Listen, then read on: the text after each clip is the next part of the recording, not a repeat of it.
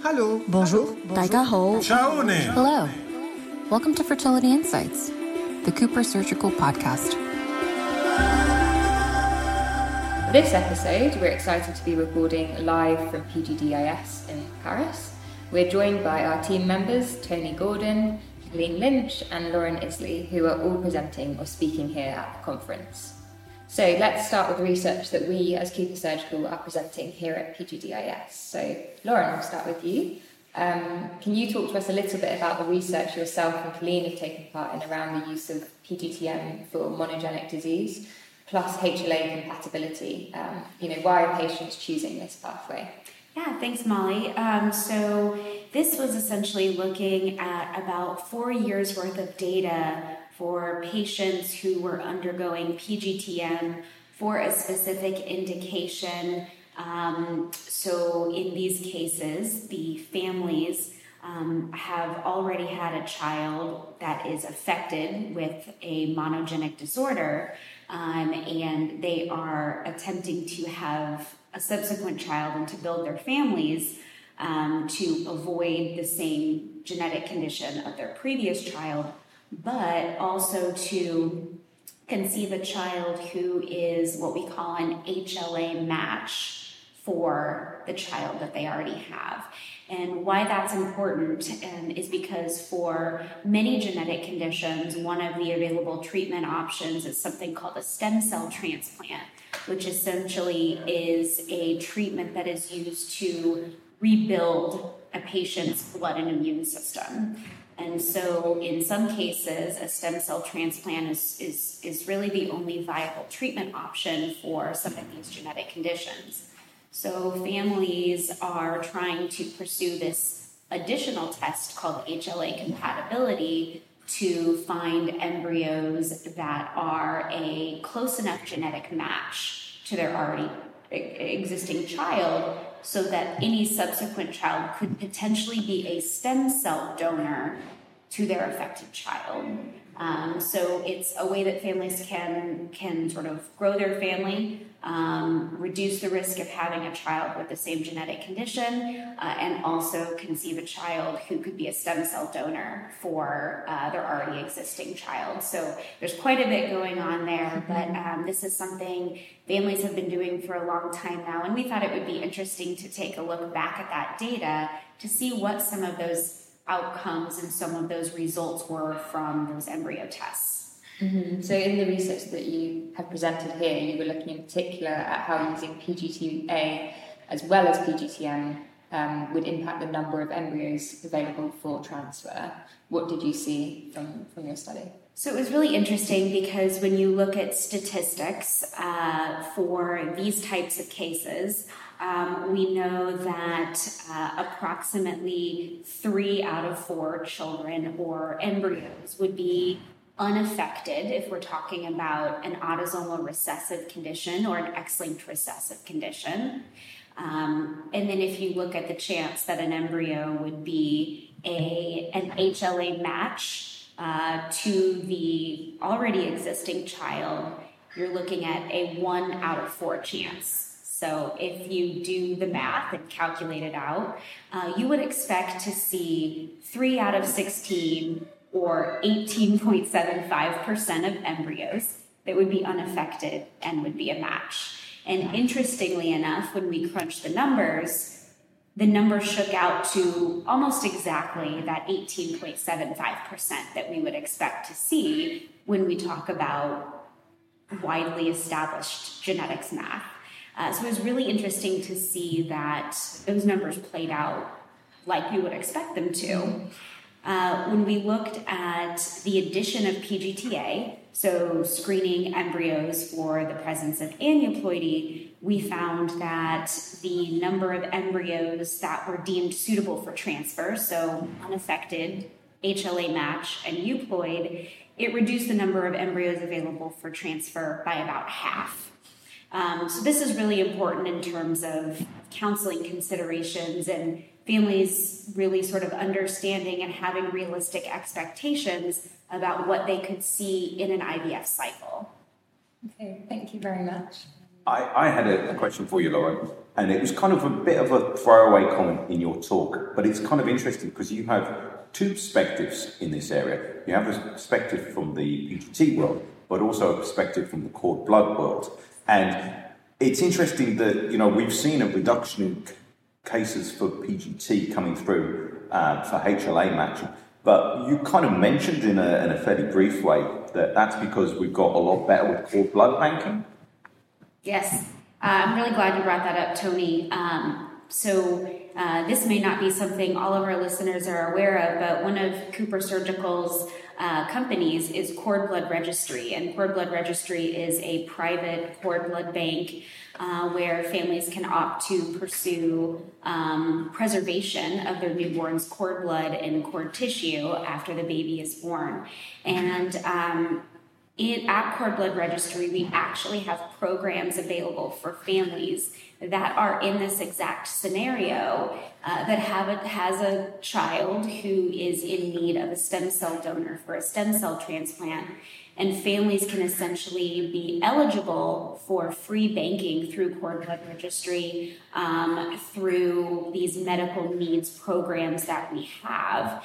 And I think this is something really important for people to know, that if a family is pursuing PGT for a condition plus HLA compatibility, that they could be eligible to preserve their cord blood with Cord Blood Registry at no charge. So I'm really glad you brought that up, because I think it really helps bring some of the products we have at Cooper Surgical very full circle. So thanks, Lauren. Colleen, could we now talk to you a little bit about your work that you've presented at PGDIS on the analysis of incidental aneuploidy in PGT-SR trophectoderm biopsy samples, and whether there's a link or not to interchromosomal effect? And actually, maybe it's best if we could explain to the audience what interchromosomal effect is. Thanks, Molly. So interchromosomal effect is basically a hypothesis that has been discussed in the field for a long time. And basically the hypothesis is that if somebody has a structural rearrangement, because it causes difficulties in chromosome disjunction and segregation, that there could be a knock-on impact to the other chromosomes, and that you could end up then having a higher rate of aneuploidy in chromosomes that aren't related to the translocation in the gametes, and then subsequently the embryo. Makes sense. And what did you find in your research? So we looked at 6 years worth of PGT-SR data. So we were looking at a really large data set. And what we were able to do was to look at the aneuploidy in these samples that was not related to the chromosome translocation, and compare that to the aneuploidy rate that we see in our PGT-A patients. And what we could see was that not only did the presence of the chromosome rearrangement not increase this incidental aneuploidy, but actually the rates of aneuploidy in these other chromosomes was lower than the PGT-A patients. Okay, and you also looked at the incidence of mosaicism as well, and what did you find there?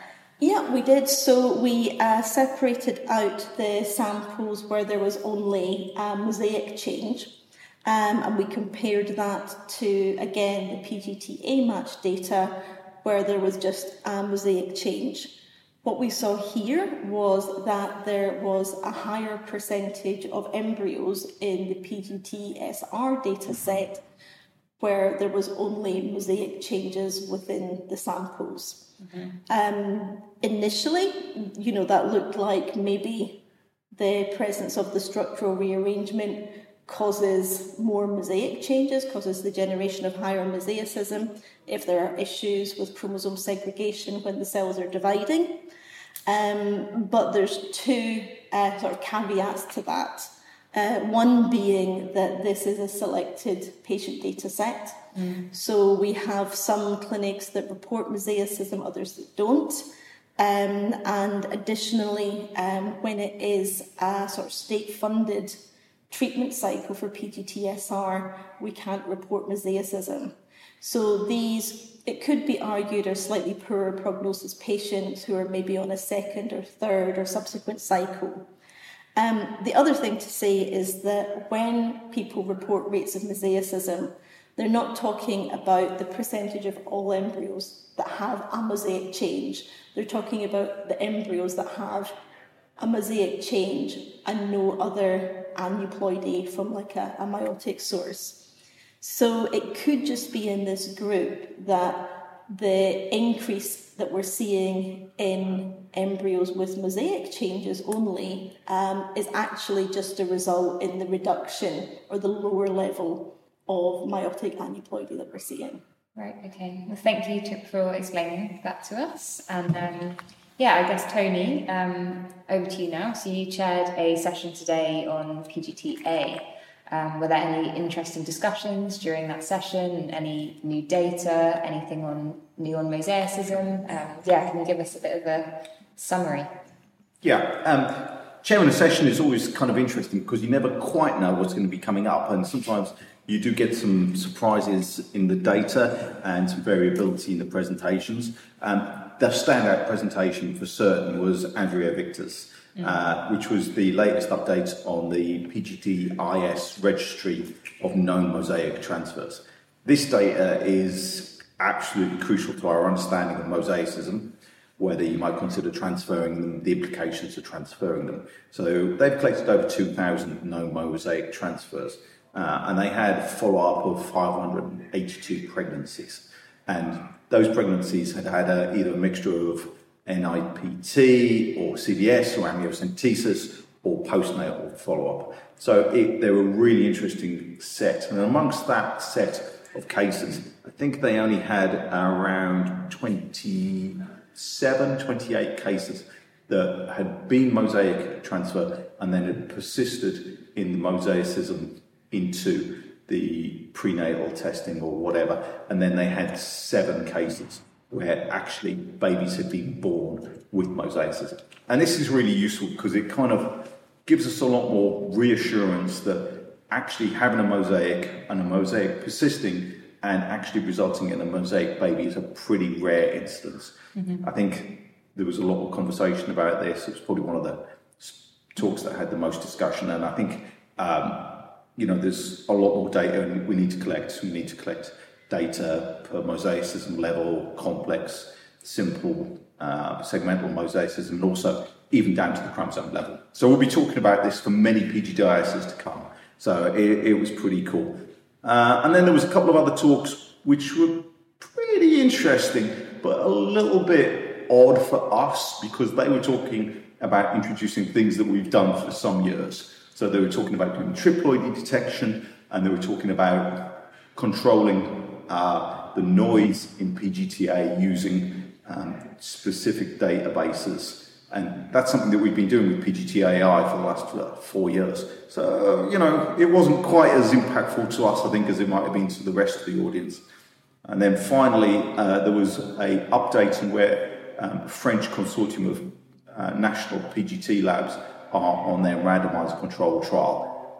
I think it's fair to say it's in progress, and that probably had the most discussion because randomised controlled trials are pretty rare in this space, and I think we're all a little bit concerned that these are labs that haven't done PGT-A before, so I'll be interested to see how that actually pans out as a clinical trial. So it was overall, I thought it was a pretty interesting session, and looking forward to the rest of what we hear at PGDIS.